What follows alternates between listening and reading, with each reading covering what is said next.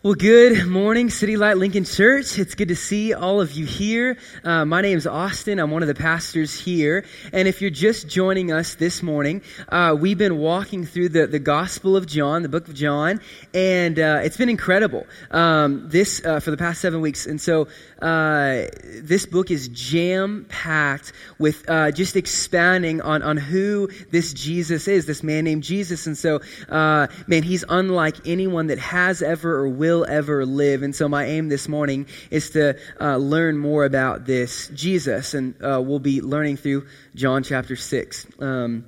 But before we jump in, I just want to ask, do any of you get hangry? Do you know what I mean? Like, does anyone get hangry? And if you don't know what hangry means, it's a word that combines two words, hungry and angry. Okay, so it's like you don't eat, you're a little bit low on sugar and stuff like that, and then you just turn into a different person, right? You're a little bit angry, and you all see me in my joyous state on Sundays, right? But y'all don't know I had a couple Krispy Kremes, okay? When I don't get my Krispy Kremes and I don't have a cheeseburger at lunch, I turn into a different person a little bit, okay? So if you haven't seen the Snickers "You're Not You When You're Hungry" commercials, like that's kind of what I'm talking about. So we've got a clip real quick. We'll play it, and then you'll see what I'm talking about. You're not you when you're hungry. Snickers satisfies. Can I just say that Betty White's a legend, by the way? She's like, I don't know how they did the tackling thing, but it seemed like she really got tackled. Okay, so anyway, so I asked my wife, I'm like, no, I'm going to be preaching about this, and I asked my wife, hey, sweetheart, is there, like, do I turn into anybody? Or like, what do I, when I'm hungry? And she's like, without even a beat, she's like, oh yeah, you're an old guy in a nursing home that can't help himself. Really? That's where you go? Right away, not even, and so I'm like, thanks, sweetie, love you too. But anyway, so I guess I turn into an old guy in a nursing home that can't help himself. I get kind of crazy, and I just lay on the couch, and I'm like, sweetie, I'm hungry. So, anyways, I'll admit, I get a little bit hangry, but I love these commercials because they point out that, basically that we aren't ourselves when we're hungry, right? We need something more. We need to fill ourselves with Snickers specifically. We become a different person. But another thing that this points out is that we need to constantly fill ourselves back up with Snickers, or we turn back into the person we don't want to be, right? That's kind of what it's getting to. It's a never-ending cycle. So we get hungry, and then we get angry, and then we're hangry, and we turn into Betty White or an old man or something like that.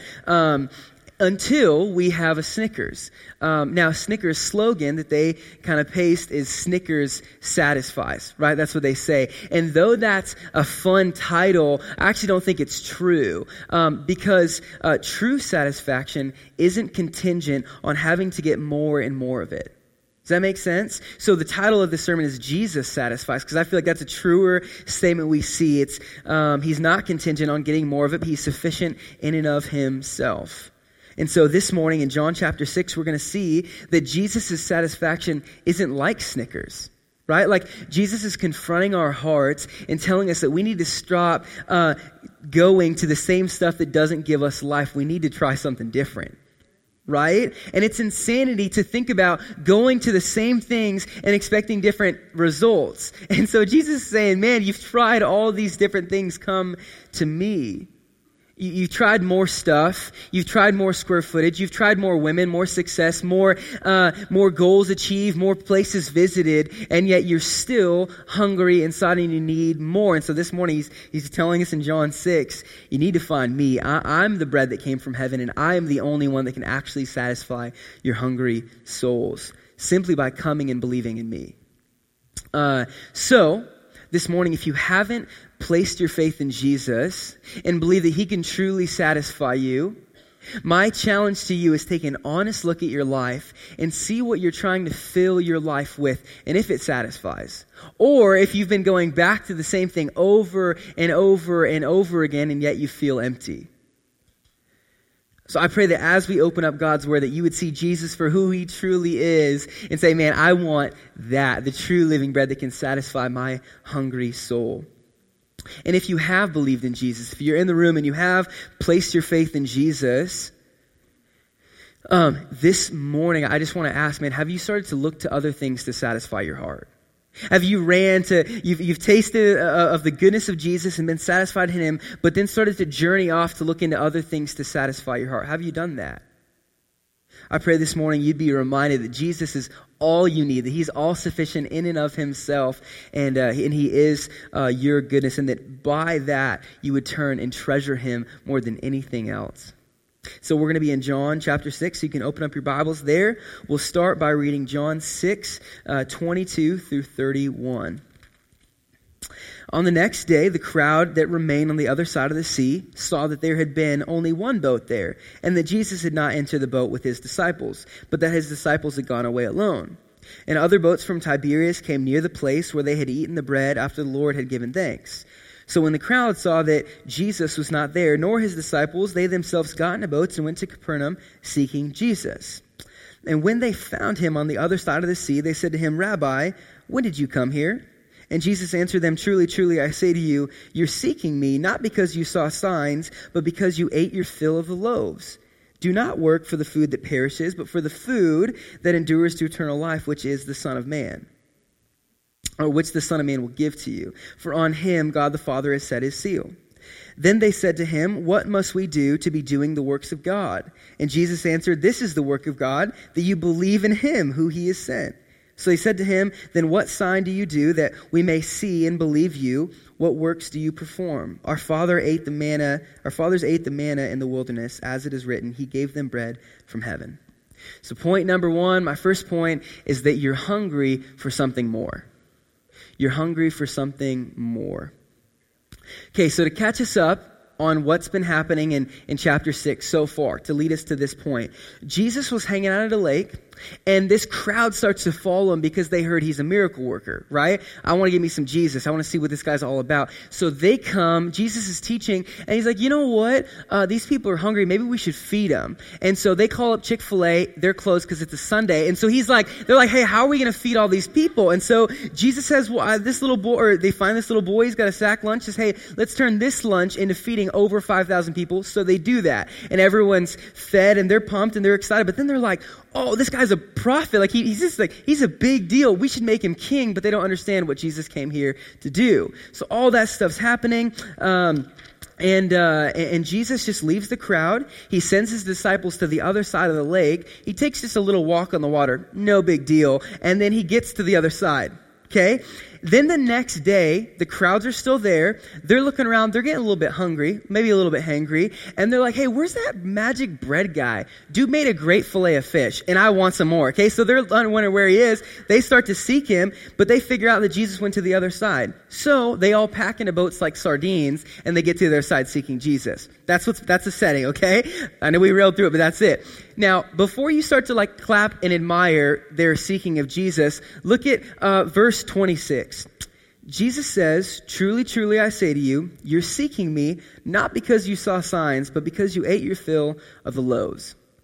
So, Jesus is telling the crowd that they think they came here for him, but they actually came here because they wanted more bread, right? And then he continues in verse 27, he says, look, do not work for the food that perishes, but for the food that endures to eternal life, which the Son of Man will give to you.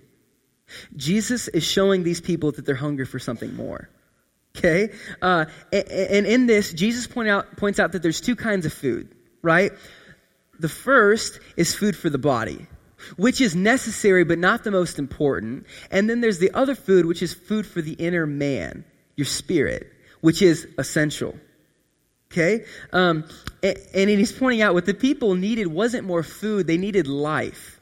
And life is a gift. See, food only sustains life, but Jesus gives life.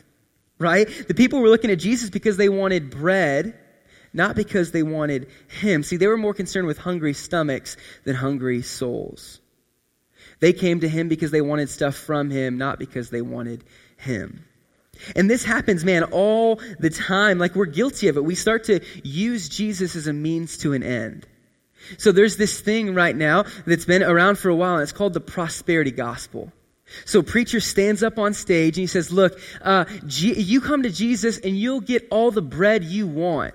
Matter of fact, if you come to Jesus, everyone you love won't get hurt anymore. They won't suffer. You won't suffer. You want that car, you're going to get that car. Jesus wants that for you. And the premise of it is you're a child of God, and God doesn't want his children to suffer. That's the whole premise of the prosperity gospel. But that's absurd because the very king that we worship was a great sufferer, right? He came and he died. And in John 16:33, he says, in this world, you will have tribulation. You will have hurts and struggles, but take heart. I've overcome the world. So why, I just don't know how that even happened, that we would come before Jesus and say the prosperity gospel is real, but you look through the Bible, Jesus is constantly warning, you're going to be hated, you're going to be hurt, you're going to have tribulation. And what happens with the prosperity gospel is that people start to come to Jesus because of what they can get from him. He becomes a means to an end, and we do this in all sorts of ways. So many of us in the room, I think, are guilty of doing this in some ways. Right? So we think that he can fix my marriage, or he can help me get married. Hallelujah, praise God. Or he can fix some problems in my life. We'll attend church because we think that it'll help our kids get better, as if our kids need Jesus more than we do. Right? You see all this stuff. We think, man, I'll come to church to keep up my appearances, or to keep my spouse happy, or meet more friends, or all these different things. And what happens is he becomes a means to get what we really want. We move past Jesus. He's the middleman. We say, okay, I'll take you so I can have this. And when we operate out of that, we're not worshiping Jesus. We're worshiping prosperity. And I'm not throwing stones. You think 17-year-old Austin wanted to go to Bible study on Wednesday night? 17-year-old Austin wanted to impress some cute girls, okay? And I thought, if I get my life right with Jesus, maybe, just maybe, he might make one of those girls date me, okay? And maybe marry me. And so, I'm thinking I'm going to get my life right. I get to college. I pursue this super godly girl. I walk up to her. Got my hair slicked back. Hey, what's up, girl? I've been reading through the book of Numbers and noticed I didn't have yours. No lie, I literally did that, okay? And she giggled at me and walked away and didn't say anything. So guys, if you got that in your back pocket, throw it away. Okay, don't keep it there. It doesn't work. And so, man, but I remember thinking, Jesus, I used my best pickup line. I've been doing all this stuff, and I'm honestly thinking through, man, I've done everything for you. I stopped looking at this. I started going to church. I'm in Bible study. I'm doing all these things. I'm getting my life right. Jesus, the least you can do for me is give me a wife. Give me someone to live my life with. And what I realized was that I thought I wanted Jesus, but all I wanted was a wife. Does that make sense? I thought, I'll take you as long as I can get that. And I didn't actually come to Jesus. I was so confused in that, and that's exactly what's going on in our text. See, the crowds think they wanted Jesus, but they really wanted more bread. And Jesus says, you guys are looking at me like I'm a meal ticket, but I've got something better. How does eternal life sound? How's that sound? That's really what you're hungry for. And listen, let me say this. There's nothing wrong with wanting bread. Jesus says, don't spend your entire life working for it. There's nothing wrong with wanting to get married. There's nothing wrong with a big house. There's nothing wrong with wealth. There's nothing wrong with wanting your kids to have morals. Jesus is saying, I just have something better in store for you. Eternal life. That's what I came here to do. And he wants us to see that our hungry hearts can't be satisfied by this world. And so let me ask you this morning, honestly and full of grace, why are you here? Like, why are you here? Are you here just to get stuff from Jesus, or are you here to actually seek him and spend time with him? And I'm glad you're here, and I'm so happy you're in the room this morning, but I just want to ask that motive and the motivation. Why do you come if you're here consistently? Is it so that your life can get a little better, or is it so you can worship the true King? Because Jesus is offering you something far better than just stuff. He's offering you himself. And in verse 28, they ask, well, how can they work for eternal life, right? They're like, hey, how can we work for this? How can we do the works of God? But they completely miss the word give in verse 27. So they're steeped in legalistic religion and a works-based understanding of God. They thought they had to do something to get eternal life.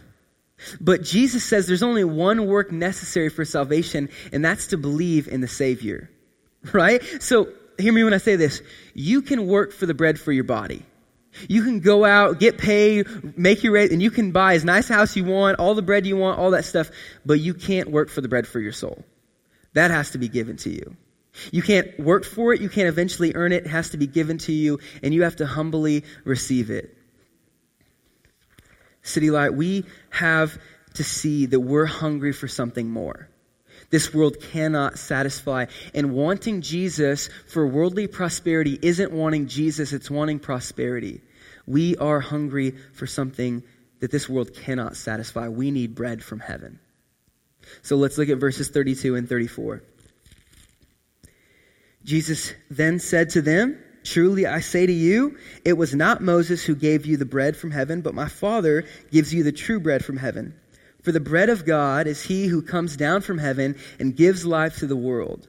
And they said to him, "Sir, give us this bread always." Now in verses 30 and 31, the crowd says, "Look, Jesus, we want to believe in you. We really do, but just give us a sign." As if feeding 5,000 people wasn't sign enough. I don't know what they're thinking, but nonetheless, they say, we want a sign. You showed our fathers the manna, and we want something like that. And so in Exodus 16, the Israelites, the Jews, were just freed from slavery. So they're freed by miraculous stuff. And they start complaining and worrying and saying, "Hey, God, man, where's our food? We're getting hungry. We want some food." And in their complaining, God says, "All right, I'll level with you guys. I'm going to provide for you. Every single morning, you're going to wake up and there's going to be bread for you. You're not going to work for it. You're not going to toil for it. It's just going to be presented to you. It'd be a sign of his provision." So it sounds awesome, looks awesome, and sure enough, every morning for 40 years, God provides this bread, and they call it manna. And so the crowd around Jesus is asking for a sign like manna. They said, "Hey, you did this for our fathers. We want to see you do it for us." And Jesus' response in verses 32 to 33 is amazing. Look at it. "It was not Moses who gave you the bread from heaven, but my Father gives you true bread from heaven. For the bread of life is he who comes down from the Father, from heaven, and gives life to the world." Okay, so from these verses, I want to answer two questions for us this morning. And the first one is, where did this bread come from? Okay, where did the bread come from? Now first, Jesus says that the manna given to them wasn't from Moses, it was from God. And in the same way, this true bread they're speaking of isn't from the world, it's from heaven. And then in verse 33, Jesus says, "For the bread of God is he who comes down from heaven." We have to be clear, Jesus isn't speaking about actual bread, he's speaking about a man, right? And then in verse 35, he just clearly says, "I am the bread of life." Okay, so where does this bread come from? Heaven. Who is it? Jesus, right? 7 times in this chapter, Jesus referred to his coming down from heaven, which is a statement declaring that he is indeed God. So thousands of years ago, God sent them a sign that he was providing. But then in John chapter 6, he's showing that he's providing himself. So much better. I gave you bread, but now I'm giving you true bread. See, this crowd's looking for a sign, and Jesus says, "I'm not interested in giving you the sign. I want to give you the substance, the real thing. You guys are looking for manna, but that's far too small compared to what I want to give to you." See, Jesus just isn't just trying to give them stuff, he's giving them himself, which is far better. Jesus is the true living bread that came down from heaven. And question number 2, well, what does this bread do? Right? We know where it's from. It's from heaven. Awesome. It's from God. But what does it do? Why is this bread better than the manna God gave our fathers? Like what? The stuff sounds really appealing right now. And more bread, I'm pretty hungry. So why should I want this bread more than the bread that we're talking about? Right? What does this bread do? Well, verse 33 says, "For the bread of God is he who comes down from heaven and gives life to the world." When Jesus called himself the living bread, he wasn't claiming to be exactly like the manna. He was claiming to be even better. Right? See, the manna only sustained life for the Jews, but Jesus gives life to the whole world. The Jews ate the manna daily, and they eventually died. But when you receive Christ within you, you live eternally. So what does this bread do? It gives life. It gives life. See, when God gave the manna, he gave only a gift, but when Jesus came, he gave himself. The Jews had to eat manna over and over and over again every single day, and they eventually died. But the sinner who trusts Christ once is given eternal life. That's why he satisfies. That's why he's better. See, manna was like Snickers, right? It was good and it sustains you for a little bit, but you've got to have more or else you're going to turn back into this old person. And that's not satisfaction. It's sustaining at best. But Jesus gives eternal life once and for all to satisfy our deepest need, which is eternal life. Now, the crowd wanted bread so that they wouldn't have to toil to maintain life. And people today, us in the room, we're guilty of sometimes coming to Jesus only for the benefits he's able to give. And do you see how absurd that is? How crazy it is to say, I want your stuff, Jesus, but I'm not really interested in you. To come to Jesus to get stuff is like my wife marrying me just so she has a place to live and money to buy groceries. But the best part of marriage isn't shared finances. It's a best friend to spend your life with, right?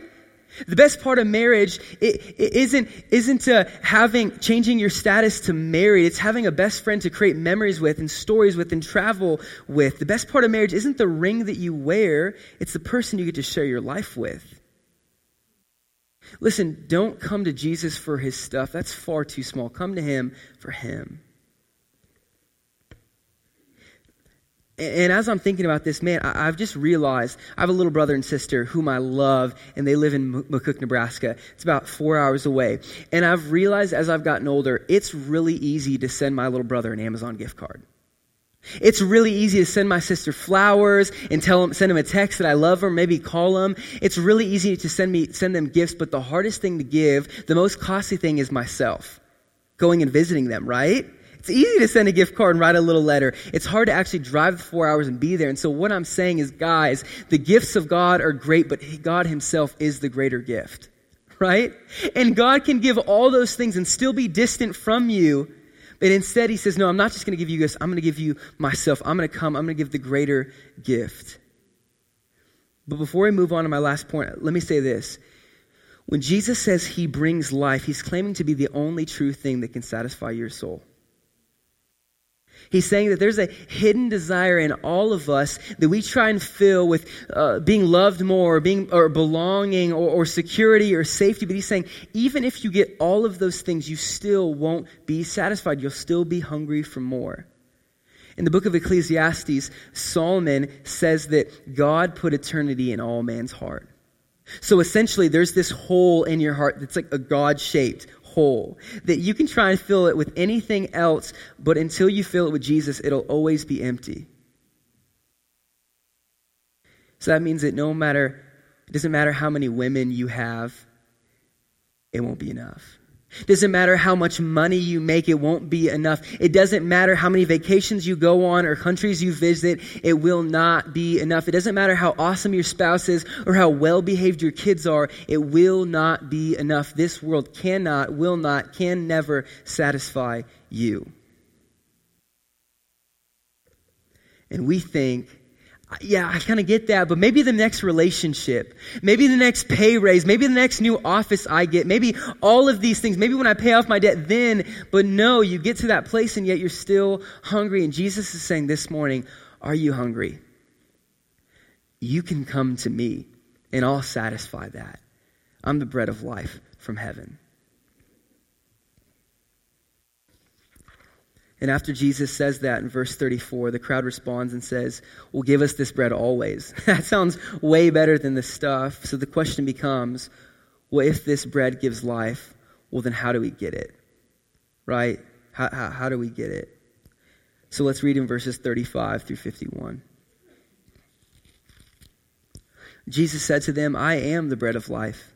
Whoever comes to me shall not hunger, and whoever believes in me shall never thirst. But I said to you that you have seen me and yet do not believe. All that the Father gives me will come to me, and whoever comes to me I will never cast out. For I have come down from heaven not to do my will, but the will of him who sent me. And this is the will of him who sent me, that I should lose nothing of all that he has given me, but raise it up on the last day. For this is the will of my Father, that everyone who looks on the Son and believes in him should have eternal life, and I will raise him up on the last day." And so the Jews grumbled about him because he said, "I am the bread that came down from heaven." They said, "Is this not Jesus, the son of Joseph, whose father and mother we know? How does he now say, 'I have come down from heaven'?" Jesus answered them, "Do not grumble among yourselves. No one can come to me unless the Father who sent me draws him, and I will raise him up on the last day. It is written in the prophets, and they will all be taught by God. Everyone who has heard and learned from the Father comes to me. Not that anyone has seen the Father except he who is from God. He has seen the Father. Truly, truly, I say to you, whoever believes has eternal life. I am the bread of life. Your fathers ate the manna in the wilderness, and they died. This is the bread that comes down from heaven, so that one may eat of it and not die. I am the living bread that came down from heaven. If anyone eats of this bread, he will live forever. And the bread that I will give for the life of the world is my flesh." So point number one, you're hungry for something more. Point number two, Jesus is the bread of life. And my last point, this one, is that you got to eat to live.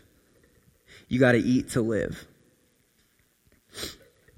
So the simple answer to how you get eternal life is to believe in Jesus, right? How do you get eternal life? Simple. Not more works, not better behavior. You need to believe in Jesus. But what does it mean to believe, right? Like, I know it's kind of ambiguous, and what does it mean specifically to believe? And so I think these verses give us a clear and helpful understanding that to believe means to come and eat. To believe means to come and eat. So raise your hand if you've been outside of the country, outside of the United States. A lot of us, Canada doesn't count. I'm just kidding. Hey, I love Canada. But a couple years ago, my wife and I are doing some mission work in South Africa. We met there. We've been there several times. We love South Africa. Now, one thing you guys should know about the South Africans is that they don't really waste any part of the animal. Okay? Like, they eat chicken feet, they eat ears, brains, eyes, all that stuff. And so we're hanging out one day, hanging out with our friends, and they're like, "Hey, you guys want some half cop?" I'm like, "I don't know what half cop is, so I'm just going to go ahead and say no," right? I'm going to politely say no. And I'm with Ben, one of our interns, and he says yes to everything, which is kind of cool and sometimes dangerous. And so he says yes. Sure enough, a couple minutes later, they got some half cop for us, right? To my surprise, it's half of a sheep's face. Okay? It's half a sheep head. And so I'm looking at this thing. It's got the brain and the eye and the ear and the tongue and all this, a little bit of face on the, little bit of meat on the face. And I'm like, homeboy's not interested, okay? And they're like, "No, you gotta try the brain. It's amazing. The brain's awesome." I'm like, "No, I love cheeseburgers at McDonald's. That's what I like. This isn't gonna be awesome." And so anyways, they're like, "No, try it out." And so I'm like, they're pressuring me, and I gave in. Okay, I'm just kind of a people pleaser sometimes. And so I grabbed the brain. "Thank you." And I put it in my mouth, and and they were like laughing, like, "It's amazing," right? I'm like, So I walk around the corner, no one's looking, spit it out. I'm done, right? Homeboy's not trying to get sick after eating some sheep face. I'm not interested in doing that. And so I want to ask a question. Did they believe that I ate the brain? Yeah. They saw me put it in my mouth. They saw me chew it. They looked like I ate it. But did I really eat it? No, I didn't. I chewed it up. I tasted it. It was great, but I didn't actually swallow it. I didn't actually internalize it. And man, with Christianity today, I think we've fallen into the danger of looking like we believe in Jesus, but not ever actually believing in him. He's metaphorically in our mouth, and we're tasting him, and from the outside, and it looks like we're believing in him, but some of us never actually have believed in Jesus. We've came to him for the wrong reasons. See, believing isn't just an intellectual thing. It's not just saying, "Yeah, I believe that," or "I ascribe to that intellectual thought or that doctrine." It means to come to Christ and give your whole self to him. To say, you can have everything. And at the close of his sermon, Jesus illustrated coming and believing by speaking about eating and drinking. And so to come to Christ and believe in him means to receive him within, just as you receive food and drink. Right? In John 6:51, Jesus says, It kind of sums it all up. I am the living bread that came down from heaven. If anyone eats of this bread, he will live forever. And the bread that I will give for the life of the world is my flesh. This is a declaration that the Son of God would be sacrificed for the sins of man. He would be our substitute. So on the cross, he would take the penalty for our sins. He would take the punishment for what we were guilty of. That's the epitome of love. That's the gospel, that Jesus would die, take the place, he would be broken apart for our sins so that they could be forgiven and we could be redeemed. Now, we learned earlier that manna in the Old Testament was just a picture of what God would do in Christ, the true bread, right? So that bread that they received would point to true and better bread that came down from heaven, not to sustain life, but to give life. That's the difference. But let's be clear, the manna given to the Israelites was given to rebellious people. Okay? It was a gracious gift of God. They were complaining, they're arguing, they're not trusting, they're thinking, it doesn't seem like you're providing, God, but in his grace, he gives them bread every single day to show them, I'm providing for you. In your rebellion, I'm going to provide for you. All they had to do was stoop down and pick it up. City Light, Jesus isn't far from any sinner. Doesn't matter how much you've fallen into, doesn't matter how long you've ran away, he's not far from you. All you'd have to do is stoop down and pick it up. Humbly receive his grace. Now in John 6, verses 37 through 40, Jesus explains the process of personal salvation. Okay? And he shows that it involves, to be saved, salvation involves both divine sovereignty and human responsibility. Okay, divine sovereignty, human responsibility. So the Father gives men and women to the Son. He draws them in, but these men and women must come to him. That is to believe in him, right? And I know this is kind of confusing, right? Like, what do you mean? But think of a dinner invitation. You don't just come over to my house unexpected or uninvited, right? You get a text or a call or an email, and I say, hey, let's come over, have dinner, and then you come. So again, Jesus is showing us that the first step in salvation isn't us to God, it's God to us. We have to be clear that Jesus is the hero of our story. He's done all the heavy lifting. He pursues us when we're running away. He draws us near when we're far off. No one comes to the Son unless the Father draws him in. But with any invitation, there's a responsibility on us to actually accept it, right? And actually go. And that's what Jesus says is the only work necessary for salvation, to simply believe. So John 6:29, this is the work of God, that you believe in him who he has sent. John 6:47, everyone who believes has eternal life. So belief, right? So I want to say two things about belief to make it a little bit practical. Two things about true belief. Number one, true belief is intimate. Okay, true belief is intimate. In verse 51, Jesus says you have to eat of this bread. Now, none of us are cannibals, at least I hope, okay? And if you are, I don't think I taste very good, okay? Eat Mo. He eats organic stuff, all right? So run after him. But Jesus isn't telling people to literally eat him. No, he's using a physical metaphor to show us what it means to spiritually believe in him. Okay, a physical metaphor to show us what it means to spiritually believe in him. And this might sound a little bit weird, but believe it or not, eating is the most intimate thing we do on a regular basis. Okay, what you're doing when you eat is you're taking something that's outside of your body and bringing it inside of your body. It's becoming part of you. You're literally taking something out here and putting it inside you. And that's what it looks like to believe in Jesus. Jesus isn't just a good moral teacher or a good guy. He is those things, but he's also the King, creator, and redeemer of the world. And he's saying, I want to live inside you. I want to make my dwelling in you. I want to change your life. I want to make you into new creation. I want to go into every area of your life and change you. That's what it looks like to believe in Jesus. It's true. It's intimate. And what it does is it moves God from being a distant concept to someone you actually love. Friends, true belief is intimate. And second, true belief is active. Okay? True belief is active. Let me give you an illustration. Some of y'all saw this donut up here and you're thinking, in between songs, Katie's going to eat this. I don't know. She might. But anyways, I got this donut, right? It's a great Krispy Kreme. And so I can do a lot of things with this, right? Like I can look at it. I can smell it. I can see the texture. I can rip it off and throw a piece to you. I can do all that, right? Like I can do a lot of things with this. But until I put it in my mouth, start to chew it, and actually swallow it, it does nothing for me. Until I put it in my mouth, the taste of this goodness, right? But I still haven't eaten it, have I? Right? Still in my mouth, but right? That's it, right? So that's what it means to actually believe, to internalize something. And so, listen, belief is not passive.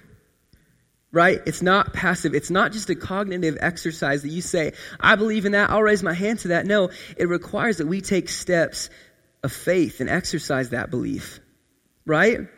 So what does it look like to have an intimate and active belief in Jesus? Well, I think first and foremost, it means that you want to spend time with him. Okay? Not just asking him, hey, God, I want a bigger house and I want a nicer this and I want... No, but just to say, Dad, I just want to hang out with you. I just want to spend time with you.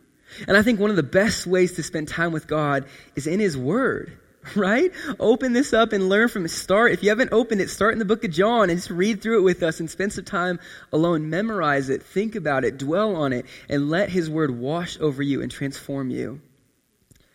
To have an active belief means to get into the word of God and spend time with him. I think it also means that we submit our lives to him in joyful obedience. It means that we repent and we turn away from our sin. It means that we give grace to ourselves and understand God's grace is sufficient for us. I think having an active and intimate faith and a belief means that if we let God speak into every area of our lives, and if there's something that we disagree with, there's a conflict between our thought and the Bible wins. It does. It's hard to believe that. It's hard to walk in that. But God, it's true and it's good, and I'll let it speak over my life. I think that's what it means to have an intimate belief in Jesus. And so, City Light, let me be clear. Jesus isn't inviting you to make him a part of your life. He's inviting you to believe in him and get life. That's his invitation. And so I truly want to ask every person in the room, this is sobering, but have you actually believed in Jesus? And don't just quickly say, yep, I have because I'm here and I've been going here for a while and I grew up in church. No, have you actually believed in Jesus? Search your heart, man. Have you eaten of the bread of life? Or have you just chewed it around in your mouth, thought about it, tasted it, but not actually swallowed it, not actually internalized it? And Jesus is saying, man, just as you take food and drink within your body and it becomes part of you, so you must receive me within your innermost being so that I might give you life. So would you do that this morning? If you're at that place, you feel like, man, I don't know if I have, would you do that this morning? Simple belief. You don't have to get better. Don't have to work harder. Just believe in Jesus. And if you have believed in Jesus, if you're in the room, you said, no, I have believed in Jesus. I have chewed it around and I've swallowed it. Jesus is inside of me. I believed in him. Are you resting in the satisfaction he gives?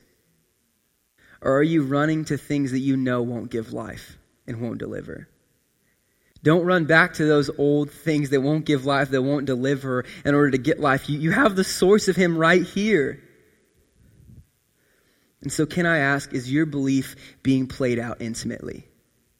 So I just want to challenge you, man. If you say, yeah, I have trusted in Jesus, this week, would you just sit down with him, wake up early, go to bed late, I don't know what it is, take a bigger lunch break, and just spend time with him. Just talk to him and see how refreshed your heart is. And there's no agenda. There's no, I just want to hang out with my Heavenly Father. City Light, Jesus is the true bread from heaven. And the only thing that can satisfy our hungry souls. We believe in him whom the Father sent, and we're gifted eternal life. Amen? I'm going to pray for us.